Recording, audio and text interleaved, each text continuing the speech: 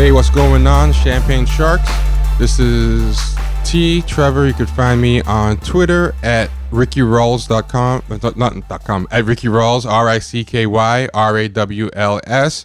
And you can find the show's Twitter at Champagne Sharks, one word. Also, to contact us with, any questions, tips, topics, advice, go to champagnesharks@gmail.com. And last bit of house cleaning is go to patreon.com/Champagne Sharks to become a premium member. You get 2 episodes a week instead of 1, and you get access to all the back archives of premium episodes. So at this point, it's like about 60 episodes you get just by signing up off the bat. So it's a great deal. And if you're already a premium member, or for some reason you can't become one now, just do the next best thing, which is rate and review the show in iTunes, or tell a friend, tell your enemy, tell your side piece, tell your best friend, whatever.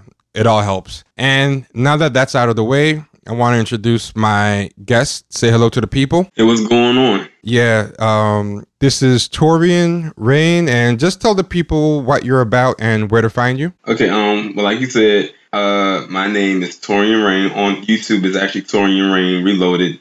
One of the many channels that I had to create after my main channel unfortunately got terminated, which, as a matter of fact, is coming up on a year since the termination of my previous channel. But pretty much I'm on YouTube, and I make a lot of, I guess you could say, a lot of content videos talking about stuff that goes on in the Black community, maybe some things that go on outside of it. I might touch on some pop culture things, but sometimes when I do that, it'll come back around to the main topics that I do. I've been on YouTube since 2010, so it's been a while since I've been on YouTube as far as creating different forms of content. I'm on various social media platforms because I always say that I don't want to spread myself thin, and I want people to reach out to me whenever they possibly can. I find that my Twitter has definitely grown as exponentially, since I've grown a lot on YouTube. And speaking of growing on YouTube, I actually just crossed 12,000 subscribers on this channel. I believe it was yesterday, if I'm not mistaken.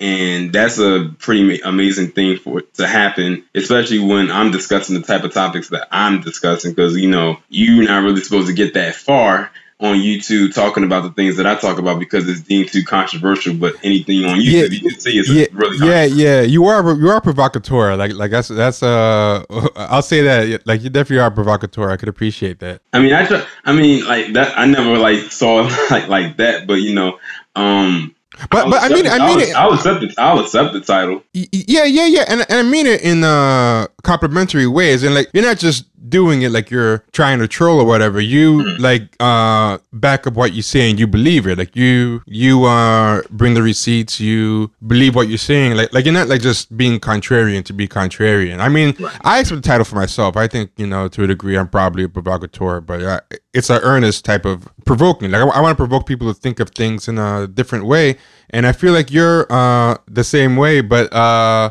like your style, the way you do it. It's because it's also very funny. You talk about serious stuff, you bring the receipts, but you also have there's a playfulness to it at the same time, even though you bring in the heat, which is cool. It makes it entertaining. Yeah, I don't like to always be so serious, even though I'm speaking on serious topics. Now, there are some times when I can get into a serious mode if it's something that I'm very passionate about, or if it's something that I'm calling out. You can actually tell by the tone of my voice that whenever I'm talking about something serious and I'm serious at that time, my tone will pretty much speak for itself. But when you're talking about before we had got started, you were talking about Steve Harvey in the video. That was the last video you saw. That was me being almost in a playful, sarcastic tone, but I was being serious at the same time.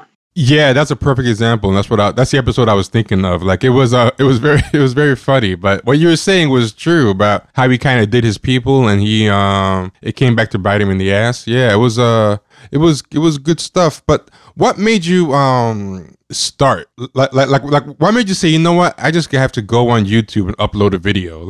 Did someone inspire you? Did you just have something that was burning a hole in your chest you had to let out and share with the world, or just bored? Well, actually, what made me get started was one day I was just on Facebook, and I was going through, and somebody had shared a video from somebody on YouTube who's still on YouTube now. and they were talking about a serious issue that was affecting black people. And I said, you know what? I think I could talk about that. But when I had got on YouTube back in 2010, I wasn't doing videos like that. I was doing like posting stuff up like when I was in college and undergrad and everything like that. So it was far away from what I'm talking about now, like miles away from what I'm doing now. And when I saw that video, I was like, I want to do it, but I'm not sure which direction I want to go with it in. So I kind of started off light and did some things leaning towards that, but not as heavily as I am now. What made me really go in though was when I found out that white people were the face of heroin.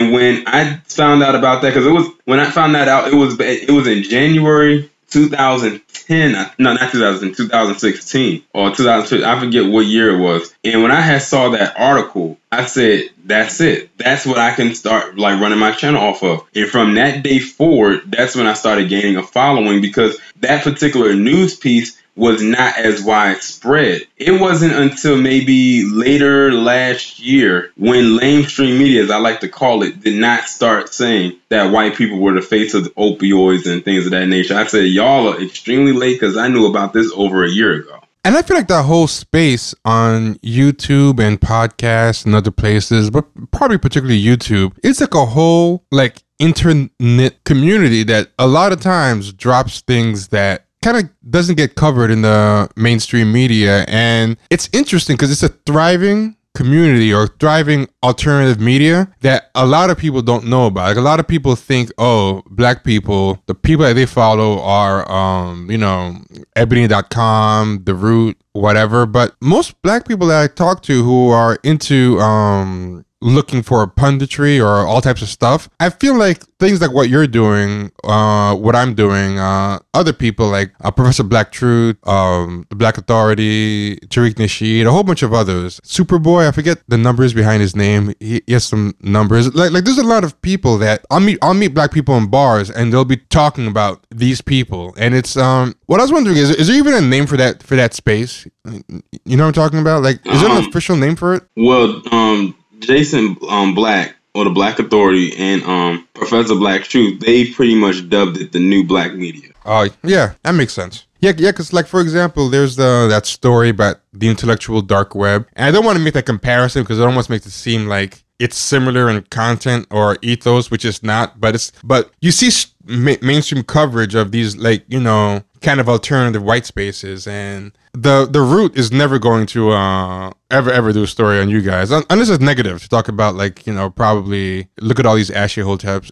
That's about it. But yeah, they most definitely not. As a matter of fact, it was the Root that put out that story saying that black men were the white men of the black community. Oh yeah, I'll never forget that. Yeah, and that was that's when I knew I was completely done with them. And I even told my subscribers that if you send me a story, please don't send me anything from that website. Yeah, even when it's like a good story, I try to find it reported from an alternate source, just so I don't have to give them the traffic. But one of the reasons, well, there's two reasons I wanted to have you on, and one is I wanted to start like highlighting like different voices of like the new black media, and talk to different people, and kind of maybe expose people to, because I know it's like podcasting, YouTube, different spaces kind of don't have a lot of overlap, and I wanted to like kind of bring over like voices I like on YouTube onto this podcast and see if people can cross-pollinate more, because I think it's a very vibrant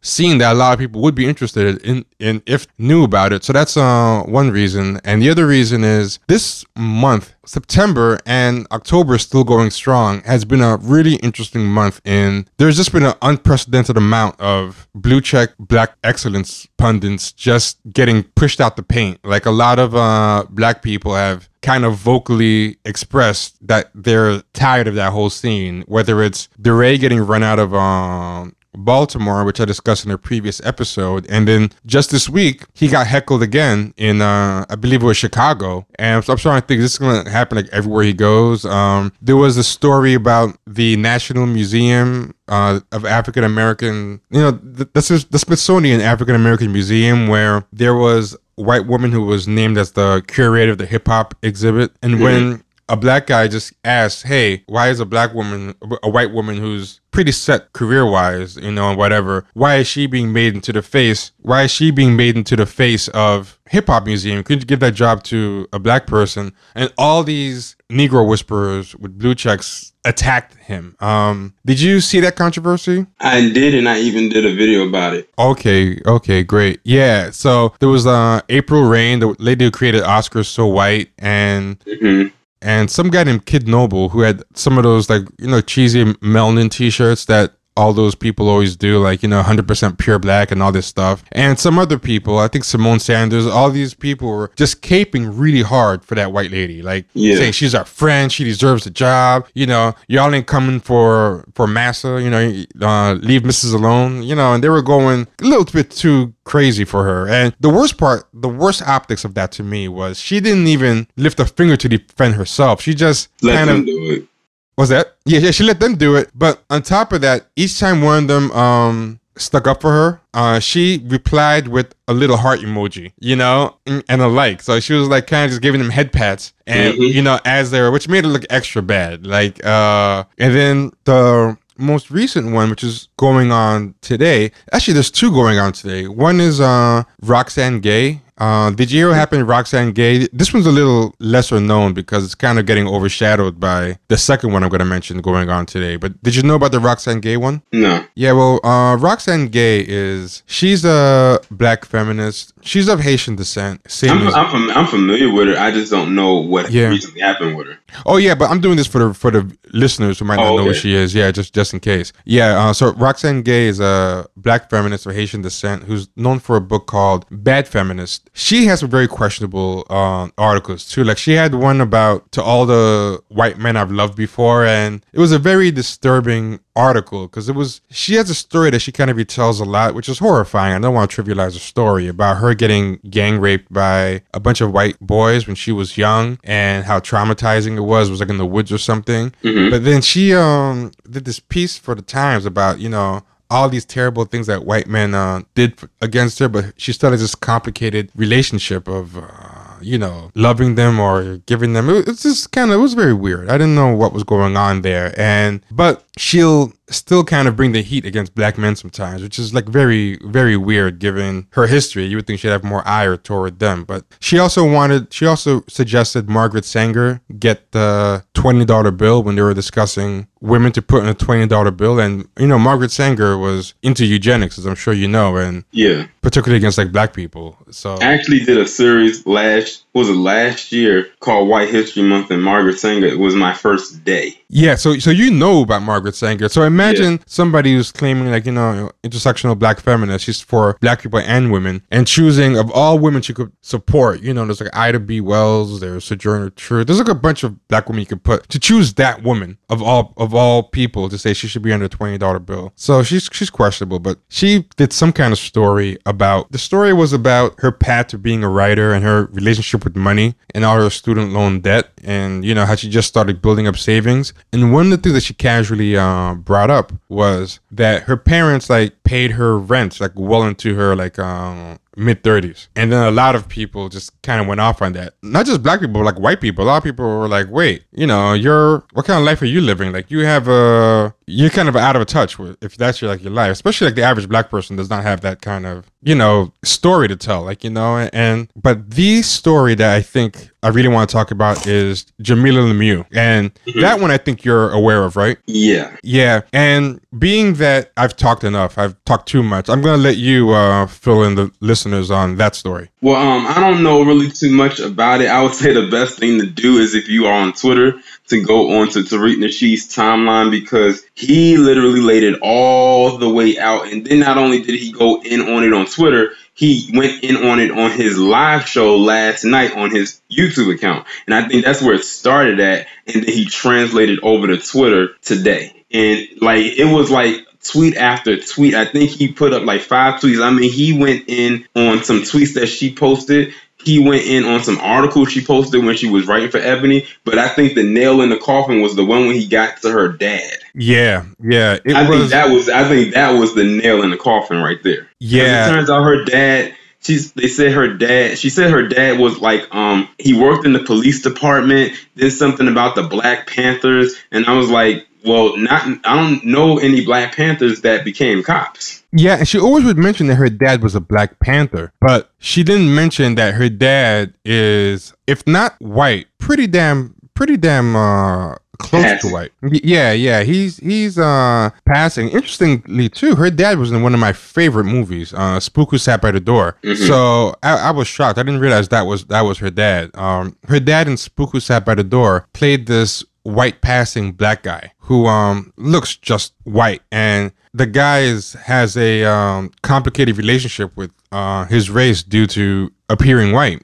This is the character he played. But even as I watched the movie, I was thinking to myself, oh, this is a white actor playing a white passing Black guy. But before we go any further, let me just introduce our co-host D. He just joined us. Hey, what's going on, man? How you doing? What's going on? Man, I'm sorry for joining in late, fellas. I was running up here, man. Kids getting home from school, everything else. So I appreciate you joining the show, though, man. Really looking forward to the discussion. I'm glad to be here. Yeah. It's all good. We're just talking about all the different blue checks that have been getting in trouble in the media, and I know some people are gonna get mad because they're always like, we don't want to hear any more about Twitter drama or online drama. But this is interesting because I think it reflects on the real world. I think it reflects on a lot of stuff that's happening in the real world and a certain mode of thinking that's kind of being rebelled against. Absolutely. And then, let's remember again the other day when we had our Curious Cat episode. Remember I mentioned, some of the stuff that gets tweeted out and some of the stuff that gets discussed, they always somehow wind up coming out into the mainstream. And Jamila Lemieux is one of those people. She was on the Breakfast Club where they presented some dangerous information about Black men in particular being like, what she say, something, or the other lady, I can't remember her name, but she said something about Black men being the second leading cause of death for Black women. And she was co-signing that. And when it was Amber Phillips, and when Amber Phillips got in trouble for it, Jamila was standing by her, but just her sitting next to Amber and nodding like approvingly gave it an extra stamp of approval. Exactly. Oh, I have a big issue with who I call Cancer Phillips, because that's what I call her, because she is a cancer. Yeah, I haven't liked her even when she was on News One with Roland Martin. Every time, like when I did watch his show and if she was on there, I immediately turned the channel. Because she always left a bad taste in my mouth. But do y'all remember when they were talking about Birth of a Nation with Nate Parker and all that drama that happened? Oh, yeah. She was on there. Oh, yeah, I totally remember. Right, they couldn't even finish the show the way it was formatted because she kept spilling all of these lies. Cancer Phillips is the definition of an agent. Yeah, it was interesting. She had was that the one where they had one of the actresses from the movie on set too? Yes. Yeah, The actress from the movie, and she, even the actress, like a Black woman, was saying, "Look, don't destroy this whole project just because of this one, story. Like, there's people who are working on this project, work hard on this project. You're gonna hurt a lot of Black people's careers and whatever." And what's interesting was, like, forget her viewpoints. Like her viewpoints, I thought were kind of toxic enough, but just basic courtesy. She just was like rabid. She could not let anyone speak. She was talking over everyone. She was disrespecting the host. And I was wondering, like, why does Roland even keep inviting her on, even just on the basic manners viewpoint? She's very rude. Exactly. Very rude. Here's the thing. No man. home training. That whole. No home training. I haven't heard that in a minute, man. That's like one of the Black adages, man, that goes throughout time. Nah, what I was gonna say about that situation is, I think what happened with her, man, is Roland Martin is one of these cats that are kind of up there, not really necessarily relevant to a younger audience. So they try to find out, okay, who's hot right now, who's popping in the streets, who are young people following, and I guess the Amber Phillips woman is relatively young, so they wanted to get a fresh voice, and they also got to get the woman angle in there. They want to have that base covered as well. It's always about covering certain bases. And so she kind of fit that mold. But what they didn't understand is, number one, she's not really in touch with the streets like that because common people aren't really fucking with her like that. And number two, a lot of these people are just batshit crazy. Yeah. And when you let them talk long enough, it starts to show. And so with her, man, that was what happened, man. You let her get on the air. You gave her a platform, and she let the crazy come out. She couldn't keep it contained for too long. But the weird thing is, he kept inviting her back. That's what's weird. Like, so on some level, he must get something off on it. He was checking a box. I think it's strictly for political correctness. I think because he was checking a box. That's pretty much what I think it was. He wanted a young person, and he wanted a black woman. And then one thing that got me too is like because Roland will often do coverage of the Essence Music Festival that happens every year in New Orleans. And one time he was away, so he always had people who would guest host. I don't know why he decided to let her be one of the guest hosts. He let her actually run the show? Yeah, like she was. That's the definition of the inmates running the asylum. That is crazy. Wow. Oh, go ahead. I can't stand I can't even stand the sight of her. But one thing that she said that really pissed me off was when she said that black men have to take responsibility for the role they play in rape culture. Yeah, that's one of the narratives that group always rolls out there, man. It's just like, I don't know. Could you imagine if Newswoman was still on right now and she was on there right now in the midst of all this stuff with Bill Cosby? Oh man, she'd be like a pig rolling around in slop right now. or with this whole Terry Kavanaugh thing, like, she wouldn't touch on that. She wouldn't say that. She'd say it in passing. If she did, she would remain as PC as possible. Exactly. I don't think that she'd touch on that at all. Yeah, but this kind of leads to, this is a perfect segue because it leads to what got Jamilah Lemieux in trouble, which is she put this tweet, and this is a tweet that kind of started the whole thing between her and Tariq. And I tweeted this before, and it was a terrible tweet, and she just can't admit it was a bad tweet, which is what's making it worse. This tweet said by Jamilah Lemieux, September 28, 2018, 11:50 a.m. She said, "Some of you negroids," she used the word negroids, "would be happy as a pig in slop if Bill Cosby was in Kavanaugh's position right now. And I hate every single one of you and wish you all the worst." And what I'm going to say is, regardless of if you think Bill Cosby's trial was fair or not, or if he was railroaded or whatever, he was convicted. He was convicted. End of story. Now it's on to Kavanaugh, who has a much higher likelihood of getting off, not only getting off, but getting rewarded, like with the highest title a lawyer can get in this land. Why on earth would you use the day of his trial, in the midst of it, not trial, his hearings, his confirmation hearings, why would you use that to go back and beat the drum about A, Bill Cosby, a black man who was convicted, he's already been punished, and B, all the so-called, black men who are just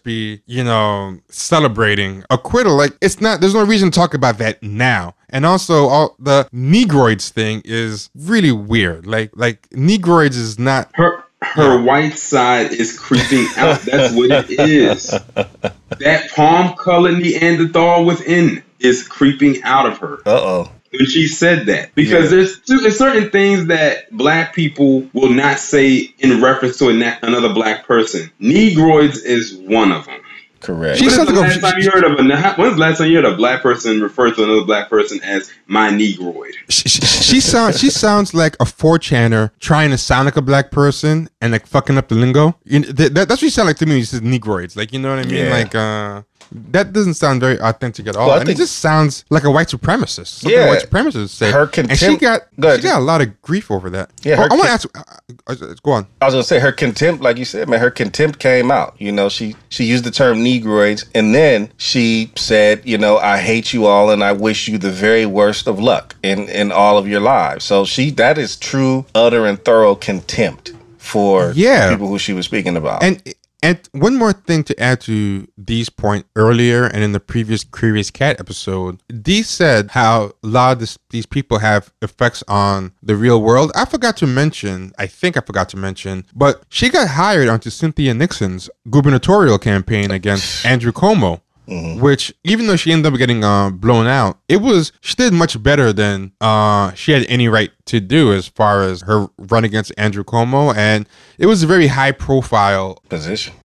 Candidacy, and position. So this is a woman who was hired as, I forgot what her title was with Cynthia Nixon, but she was some type of advisor, some kind of advisor. I don't know if she was advising on racial stuff or about digital outreach, which I think is another reason why people like Amber Phillips get hired by Roland Martin or she gets hired by Cynthia Nixon, is people kind of see all their antics online and believe they have a much stronger, viable, paying following than they actually do. And the irony is, even if they did have this following at one point, their collective brand has fallen off so much. It's a fraction of what it used to be, and that it's running on fumes and past glory. As we can see today by her war with Tariq Nasheed and the fact that basically very few people are coming to her defense compared to what probably would have happened in the past. But this is all just to say that's another example of how these people matter in the real world. Like these online antics that people discount is pretty much what got her to get hired by Cynthia Nixon. And if Cynthia Nixon won,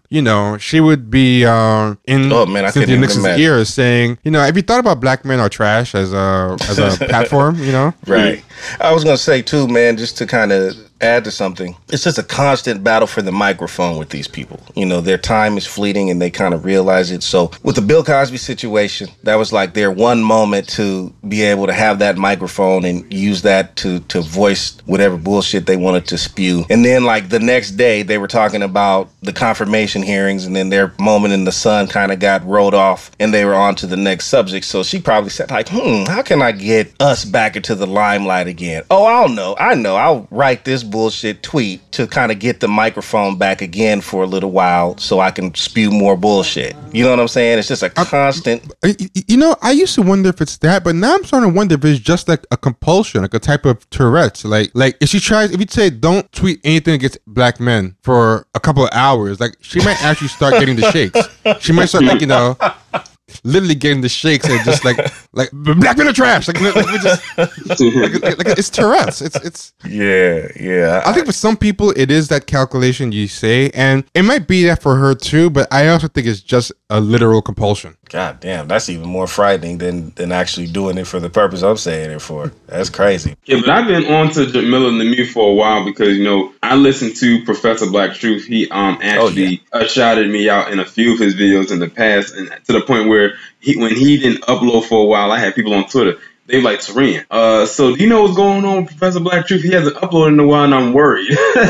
I'm like, if you want to know where he's at, he's on Twitter. He leaves his Twitter link in the description of his videos all the time. Right. Because if he's not on YouTube at the moment, he's on Twider. So I think our co-host Mike even asked you. Yeah, he did. He was asking me where was he at. I said he's around. But he's on Twitter though. You can follow him on Twitter. He's alive. He's breathing. But the funniest thing that he calls her Jamila LePuke. Yeah. I remember that. I remember that. She's been very angry for a while, but recently I feel like this is my theory. I think I've shared this with both of you, but I feel like during the time of Obama, there was this post-racial gravy train where a lot of people just kind of thought, the worst is over. We had all these black academics and black media people always in the White House being invited by Obama. They were swag surfing on the White House lawn and tweeting it. And, Trump's on the horizon. No one's taking it seriously because Hillary is just a shoo-in. And I think a lot of people were just kind of like, hey, under the Obama times, it was a good time. White people just can't stop getting enough about stories about blackness and white privilege, Everybody who calls themselves an activist is getting 5 lines of print a week at minimum. The think piece factory is just churning them out. There's constant commissions for think pieces, and I think people just thought, hey, intersectional feminism is hot, where even white women are claiming it. The editors love it. This is the new official brand of blackness. This is how to be black in the media now. All we have to do is just transition to the female side of intersectional feminism. Once Hillary wins, which is a shoo-in, everything's going to be fine. We just go from being in Obama's pocket to shilling for her while she's running, and then when she wins, all of us are either going to get jobs with Hillary or liberal centrists like her, or we'll just get a whole bunch of think pieces about feminism that we'll kind of ride to the bank. And a bunch of people got blindsided by Trump winning, Hillary losing, and Hillary's whole brand kind of being tarnished, except for the biggest of diehards. suddenly, like, a lot of those people just got wiped off the board, and suddenly all these white people are kind of like, wait, holy shit, we had no time to be worried about the niggers and their white privilege talk and all this shit, because we're about to become niggers too. Trump is gonna make all of us niggers, and we have no time to fuck with the real niggers. Us gays, we're in trouble. Us immigrants, we're in trouble. You know, so it's one thing to entertain the Negroes from up top, but we didn't want to rub elbow to elbow with them and be in the bottom too. And they all got wiped off the board. Like, you know, even on higher levels. Like, what is people on Today's Show? Those black people who got fired or let go. I think Al Roker's gone. Al Roker. He's not even particularly woke or anything, but it's just like, listen, the white working class has more power than we thought, and we don't want to do anything that fucks with their optics. We have to get some of this. Get Al Roker off. Robin, what's her name? Is that her name? I forget what the sister was. Tamron Hall. Yeah. Yeah, and they start hiring like fucking Megyn Kelly, like Fox News people. They about to well, that's going back to the Steve Harvey video. Like, they replacing him. Yeah, they're getting him out the paint. You know, damn. Like they don't want Mr. Bojangles 3.0 anymore. They're like, or I like to call him Mr. Potato Head. Y'all can't tell me Steve Harvey don't look like Mr. Potato Head. Yeah, he does, boy, man. Woo. Yeah, he looks like a Mr. Potato Head that came with just one piece, like a mustache. It's a defective box. You know what's interesting is you brought up Professor Black Truth earlier. He's actually been talking about that for years, talking about the purge that's getting ready to come, the importance of having a black media because the traditional black media is going to collapse and all of that type of thing. And you look at it now, man, who still has a platform? You know, I think maybe Don Lemon is still out there. Outside of that, Roland Martin, gone. The people we just mentioned on NBC, gone. Some of the people that they had on MSNBC, gone. You know, it's just... Someone is else Joy Reid still over there?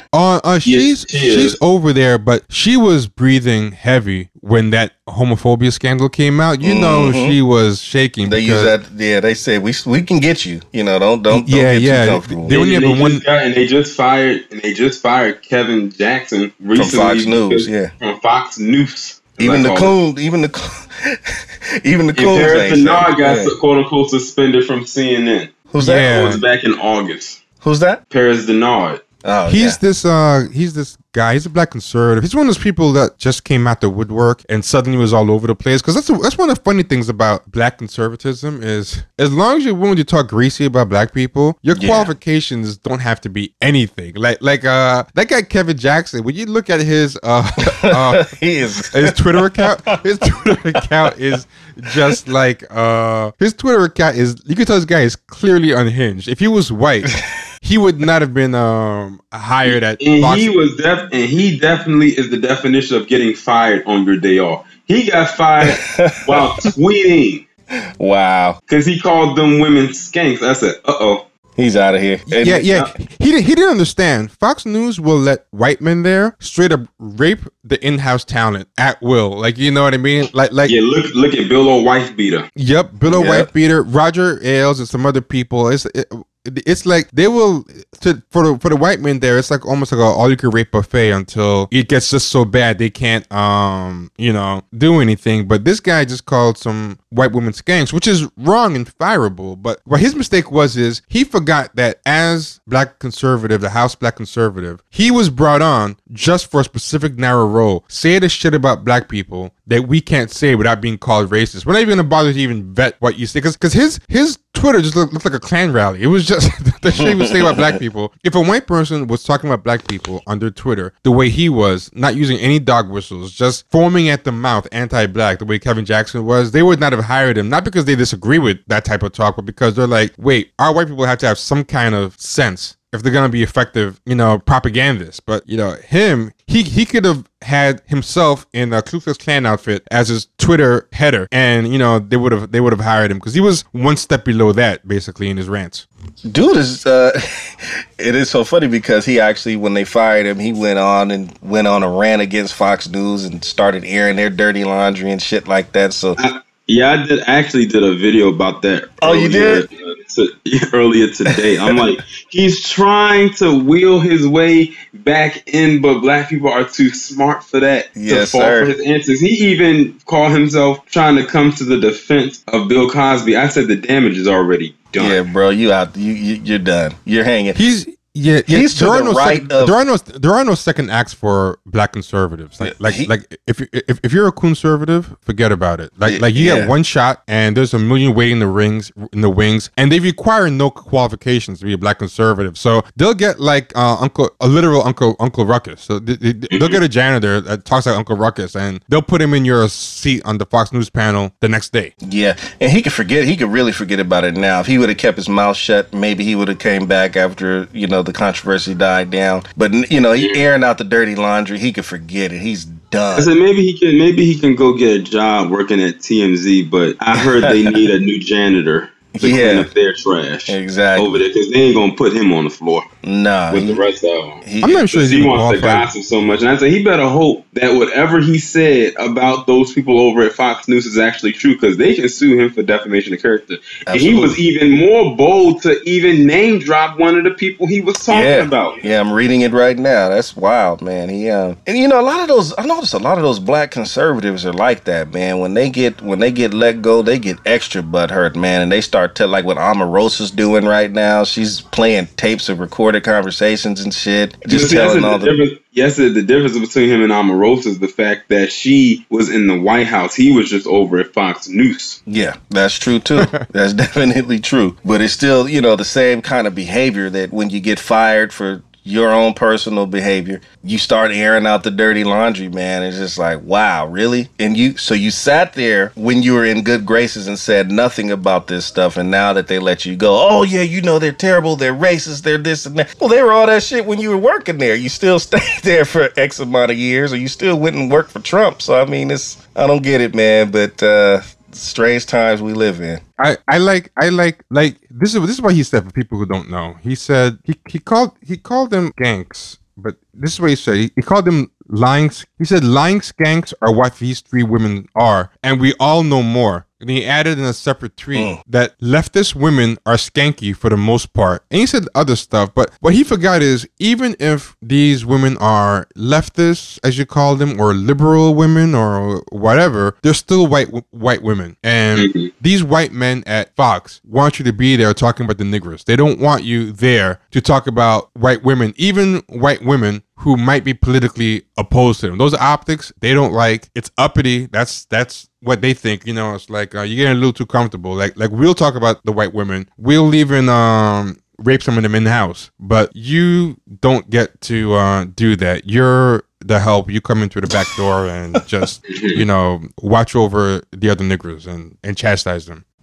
Exactly. Yeah, but basically, don't be a black person talking out the side of your neck or even challenging them, because they don't like to be challenged, especially if they know they have no chance of winning the argument. Yeah, but not even challenging them. Like don't even talk to our white enemies. So suppose it, because we'll choose them over you, especially at the end of the day, if it's you're here to just shit on black people. That's it. Pretty much, yeah. We bring you in when we want to have a black attack. That's it. Bring this guy in. He's the resident, in-house talent for dealing with the blacks. But another reason why I think he got ahead of himself, why I think we're right that he got ahead of himself and started thinking he was too much of an honorary member, was because his stuff he was saying after, he was talking about Fox News hypocrisy, and he was talking about, hey, Ed Henry was hanging out with strippers while he was married, which is what Torian was saying, that he was started giving the dirt. He started snitching like Omarosa, and he said he talked about how the former chief White House correspondent at Fox took a leave of absence after he was outed for having an affair with a Las Vegas cocktail waitress. And then he said Fox News host Jesse Waters, whose wife filed for divorce earlier this year, was reported to have had an affair. And that guy currently hosts The Five and his own show, Waters World. And, he's pointing out different things that white men have done that was sexist or bad optics against women. And they still got to keep their jobs. And it's like, yeah, but dude, you're not white. Right. Get it in your head,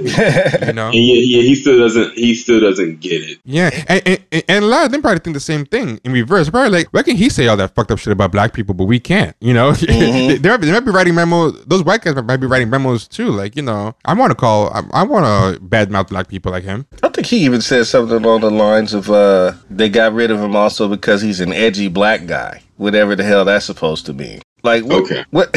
Really? You gonna play that card? You gonna go there now? Especially because the only reason he was hired is because he's black. I mean, he's barely literate if you look at his Twitter. He's definitely needs some kind of medication that he's not getting because he's kind of all over the place on that Twitter. Like, if he's gonna actually act like he's hired for any other reason than the fact that he's black, he's crazy. That him being black was somehow a hindrance to his employment there. He would not have made it past the front door if he was white and acting the way he did. Yeah, I totally agree. Is this the same guy that has that weird blog? I think this is him. Yeah. He has a weird blog that's really kind of unhinged, very anti-black. It's so bizarre. The one where he talks about he's training like Batman and all this shit. I just got a kick out of that. He talked about the crime in Chicago or wherever he's from. And, oh, there it is. Yeah. It is. How he, he spends all these hours training, so he wants to be prepared for whenever any type of assault comes his way. This is what the blood, sweat, and tears and the hours of training are for. This is what I trained my son for. All this. I'm like, what the fuck? What are you talking about, man?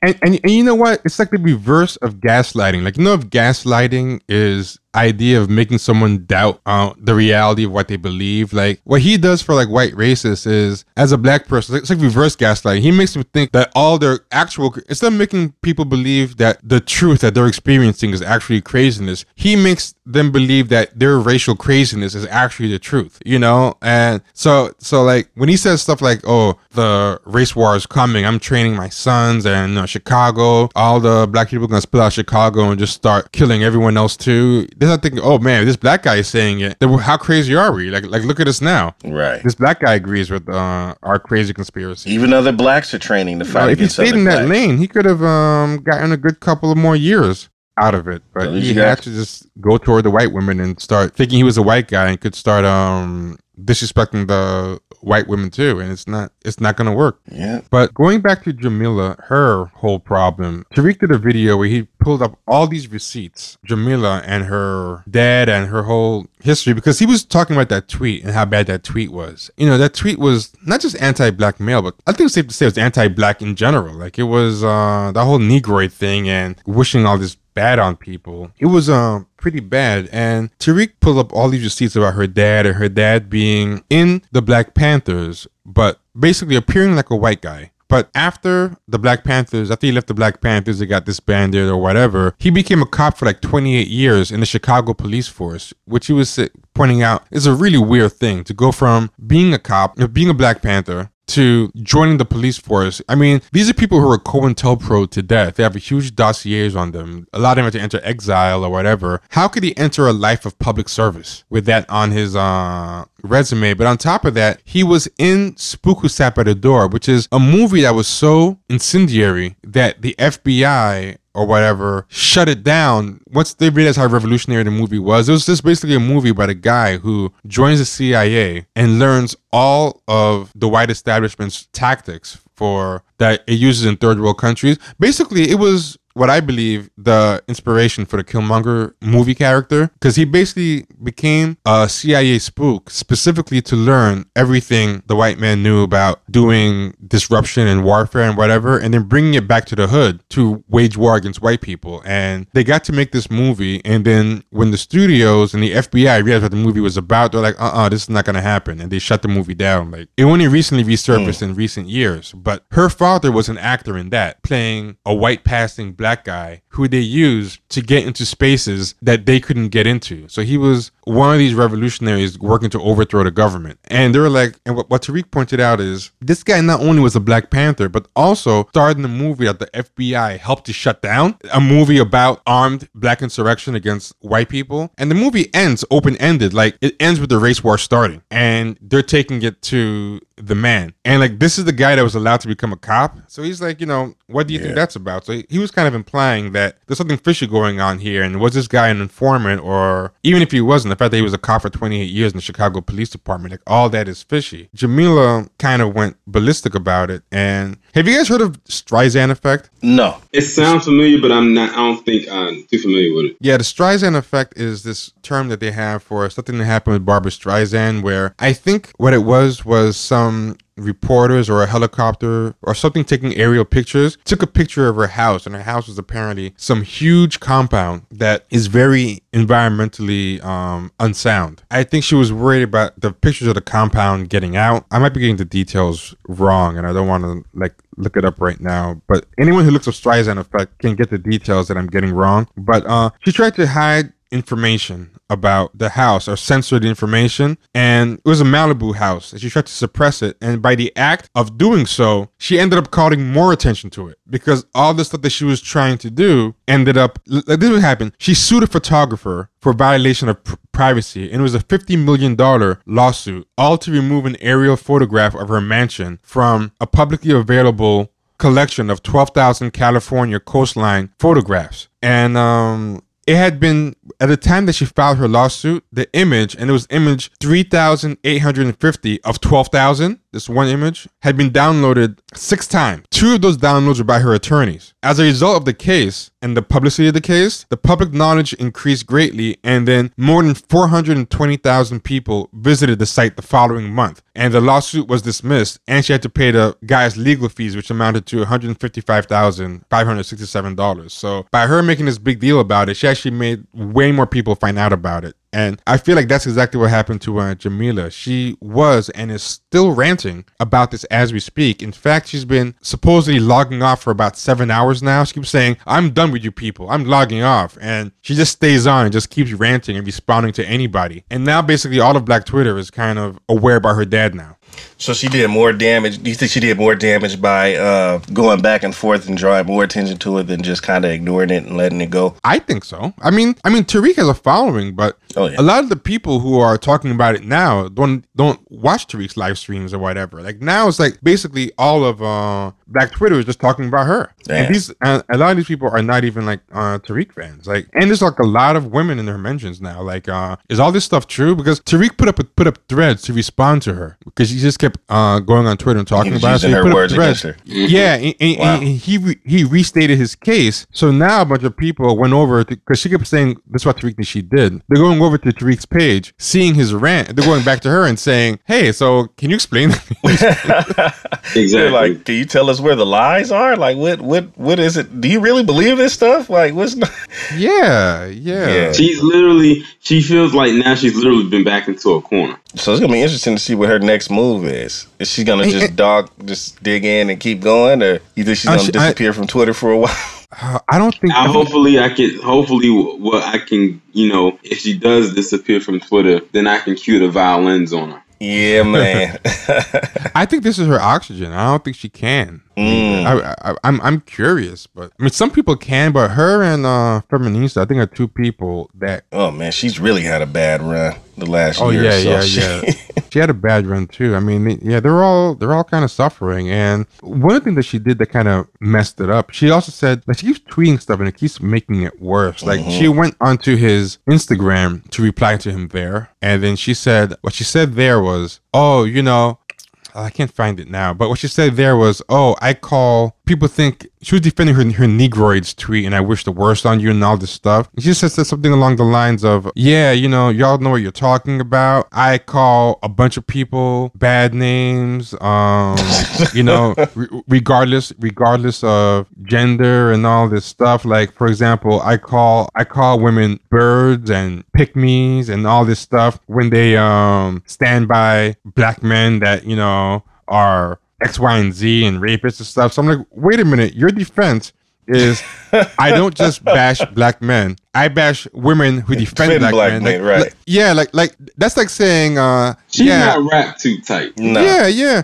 That would be like me, like if I was a white guy and someone accused me of being racist and I said, hey, I'm not racist. I attack white people too. Like, oh yeah, well, what kind of names do you call white people? Well, I call them nigger lover. I call them much and like all your reasons for hating, for calling white people names has to do with them being too nice to Black people. That's her kind of logic that she's exactly saying. like like you said, she's pretty much told on herself. She literally gave her, like, found the rope, threw the rope over the tree, made the noose, stood on the box, and is hanging herself, and then she's trying to blame someone else for doing it. Yeah, and that's and by the way, that's their go-to tactic, man. They whenever they get backed into a corner or called out about something, man, they attack, and then go into victim mode. Like that's what's gonna probably come next. You know, the whole victim mode thing. Like, oh, they're always doing this to me. They're so abusive, and this is why we have to fight. Yeah, she's doing a lot of that now. For someone who seems to hate white women as much as she does, she's trying the white woman playbook really hard now. Like, you know, picking a fight and then acting like, why are they picking on me? Like, she's doing that. Yeah, and just like Kevin Jackson found out he's not a white man, she's finding out she's not a white woman. Yeah. I found the exact thing she said. She goes, I call people of all creeds, colors, and gender expressions by nicknames or insults they deserve. For example, any women who follow the nonsense on this page have earned the distinction of being called birds or pygmies or clueless broads who think they can find liberation via sexist, backwards, homophobic men. And, you know, and I've never carried water for anyone. So basically, she just basically said that she attacks women who support what she considers black men to be, which is sexist, backwards, homophobic rapists. You know, so it's like, okay, so you pretty much did the Streisand effect. You told on yourself, and she just keeps making it worse. It's very fascinating to see. Yeah, like you give them a mic and let them talk or a platform and let them talk long enough, man, they'll reveal everything about themselves as to why. And don't even realize they're doing it. Nope. It's normal to them. Like she doesn't see anything wrong with what she's saying or doing. Like none of her behavior, there's no sense of self-awareness there at this point. It's just, she's just talking and she can't understand why people think she's in the wrong. Like that's the amazing part about it. Like there's no sense of self-awareness, man. And that's to get behind somebody and to be a part of a movement where the leaders of the movement have no sense of self-awareness is crazy to me. It's like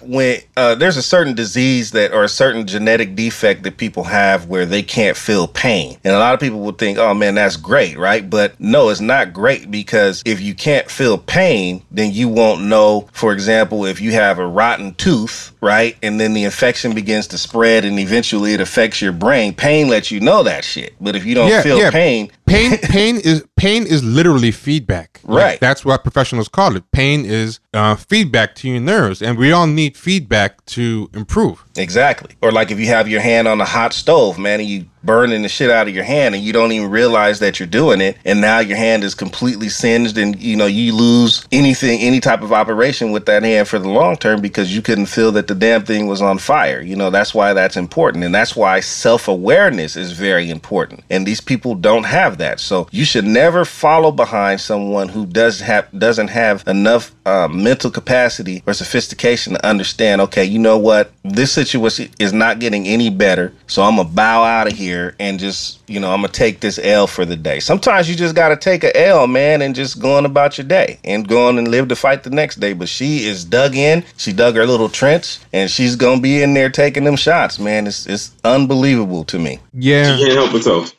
Nope. Yeah. It's like a compulsion. One of the things about this guy, her father, David Lemieux, is he has been one of those people that has been saying that he's part black or that he's a white passing black guy for a while. And I guess people have been kind of skeptical about it on and off. But what she did that was kind of slick was she would always mention he was a Black Panther, but kind of downplay that he might not actually be black. So I've known about her having a Black Panther father for a while. I just never knew that it was that guy, the white looking guy from Spook Who Sat by the Door. And it's very smart of her to keep saying Black Panther father, but not say, like, you know, white or racially ambiguous father. But what my first thought was when Tariq brought this stuff up was, okay, because I have people in my family who are very white passing, and I'm literally related to them. Like they have like green eyes, straight, like brown, different color hair. So I'm like, I can kind of maybe see it, because the guy styles his hair and styles his facial hair in a way that kind of makes him look like he maybe could be black partially. So I was like, maybe it's like those people in my family who, you know,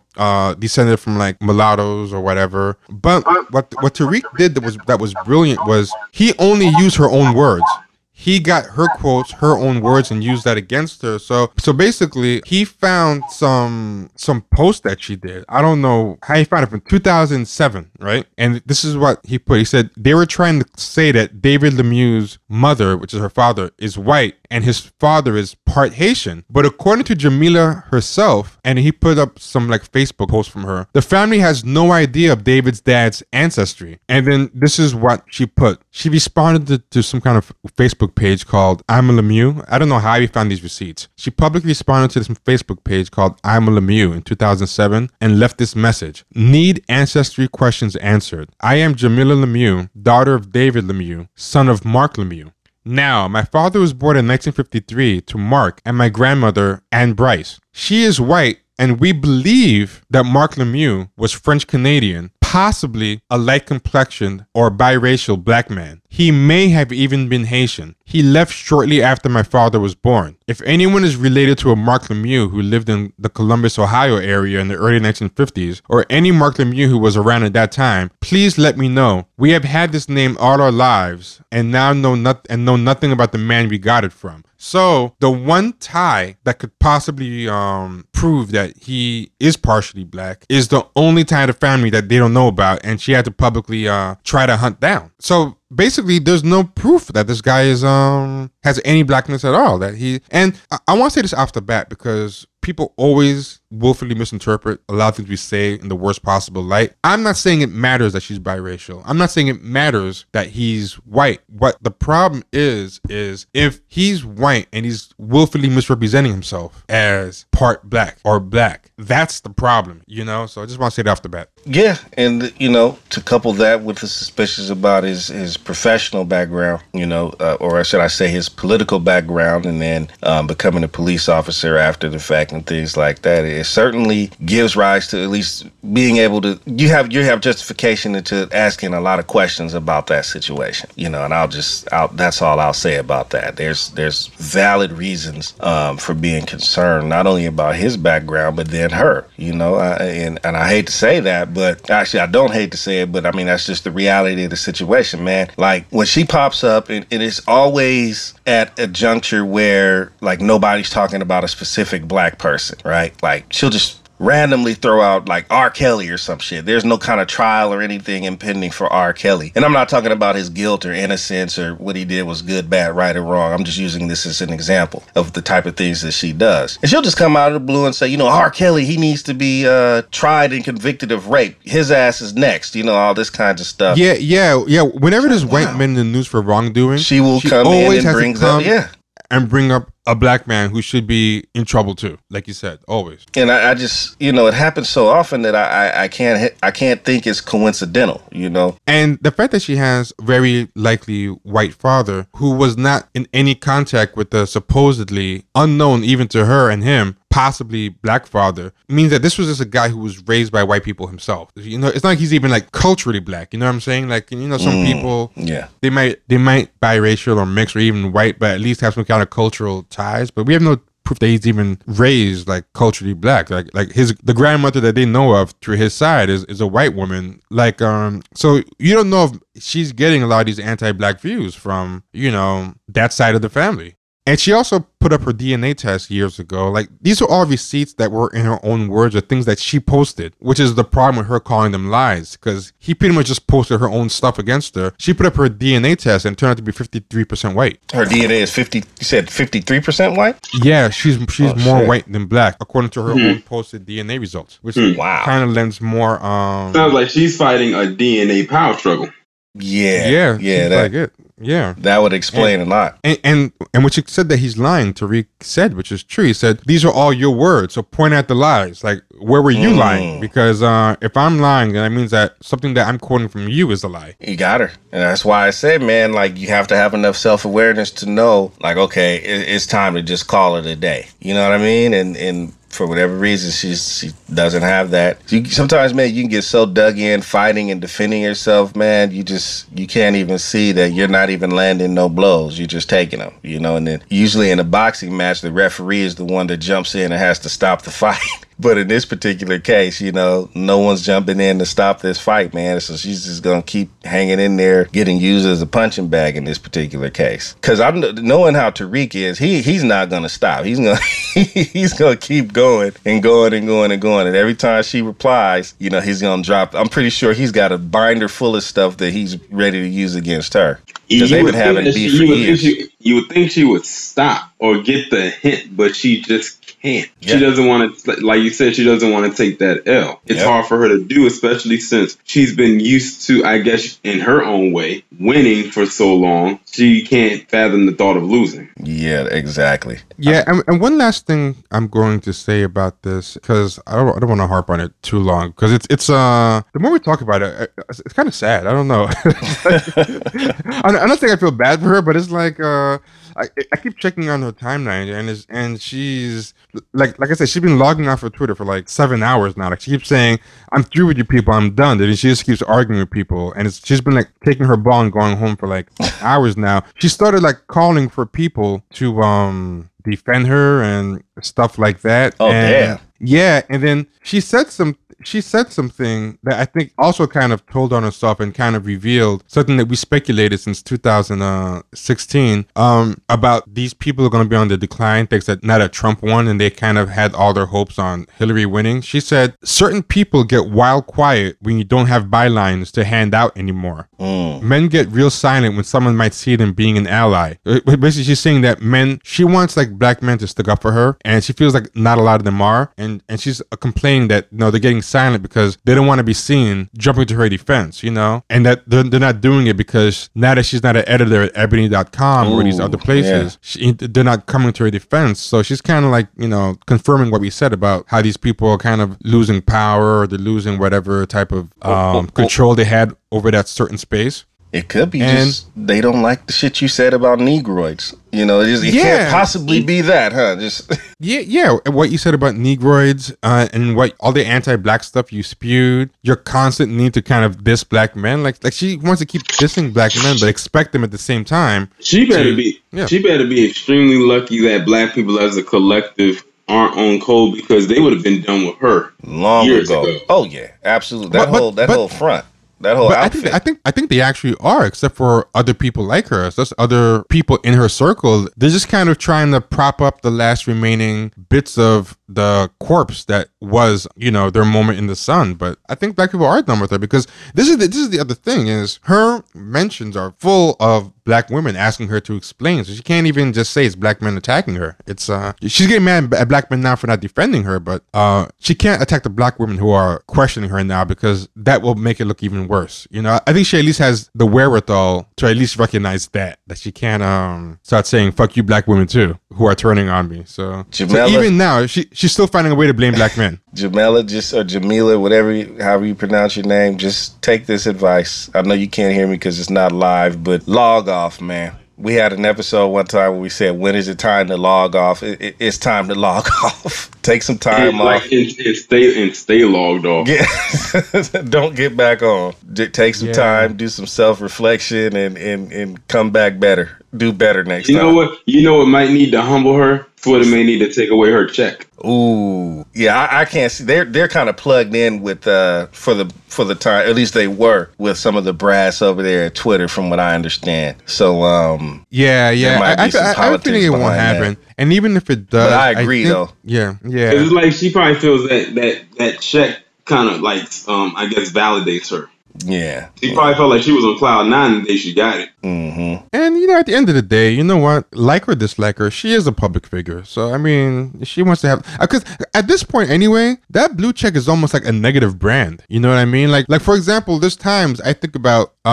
we have enough of a following, and people kind of like this show. And I've seen people with less of a following than me get a blue check. Like, should I apply for a blue check? I'm like, at this point, it almost looks worse to have one if you're a black person. Because people now in the black community, there's so much regular people talking now about blue checks. It's become like a synonymous code with if you're black and have a blue check, people are now just almost here comes the fuckery.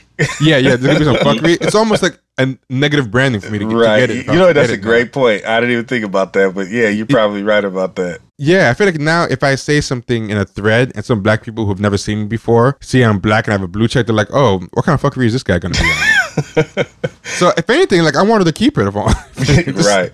Yeah, it's almost like a red flag for black people not to fuck with you when you have it on. Very true. I mean, Torrin Walker just did that article this week talking about black blue checks and how the Negro Whisperers have to go. And I knew the blue check brand was dead when a whole bunch of blue checks were retweeting the article.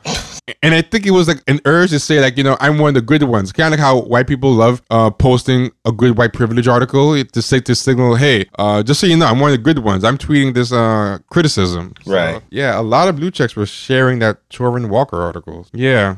Yeah, so I think I'm done. Do you have any final thoughts, Torian? Let people know where to find you. Anything you want to plug or whatever? Well, people can find me, of course, on YouTube. My channel name is Torian Rain Reloaded. On Twitter at Torian Rain. Those are maybe like the two main places you could find me at. But I also have to thank you for allowing me to be on your show today. When you guys sent me that email, I was like, oh wow, people are reaching out to me and they want me to be a part of their radio shows or their podcasts. I definitely appreciate it because it lets me know that you have a vested interest in what I have to say. But I really do enjoy your platform. Hopefully I can be invited again because I enjoyed this conversation. Yeah, for sure, man. It was good to have you on, and that's something that we're trying to do in the future is just try to talk to more black people that we feel like should get some new ears. All right, man. So have a good one, man, and You too. take it easy too, D. Thank you, man. All right, Peace.